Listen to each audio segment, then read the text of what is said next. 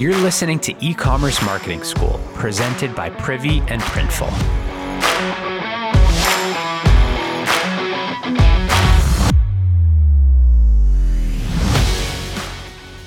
Hey, back with a quick tactical episode today. And inspiration for this one comes from Joanne Coffee. Shout out Joanne if you're listening. She's a retention marketer at Jones Road Beauty. They're a clean makeup brand that's doing great stuff on the marketing side. So I like to follow her on Twitter. So this one's specific to abandoned cart messages.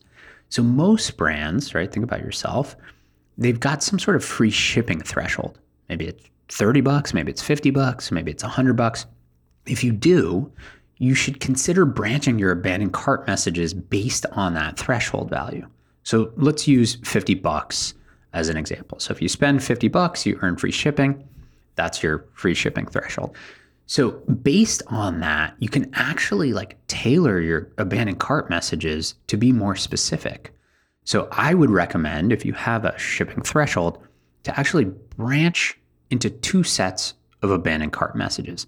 So the first would be for people who abandoned and have earned free shipping.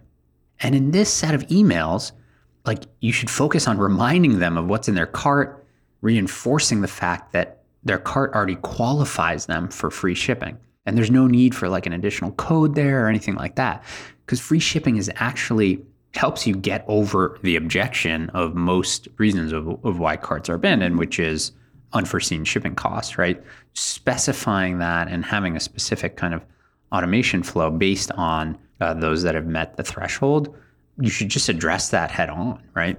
And then, for the other branch, it would be for the group that didn't qualify for free shipping. So that's where you can get into a unique code that expires and drive urgency and that whole play, or, whatever you're already doing today in your abandonment messaging. So just a simple branch that can drive success around abandonment that's based on cart value as it relates to your brand's shipping threshold. So love that one. And honestly, this would work well whether you're sending through email or SMS or both. So hopefully that gives you a quick idea on how to adjust or add branching to your abandonment flow.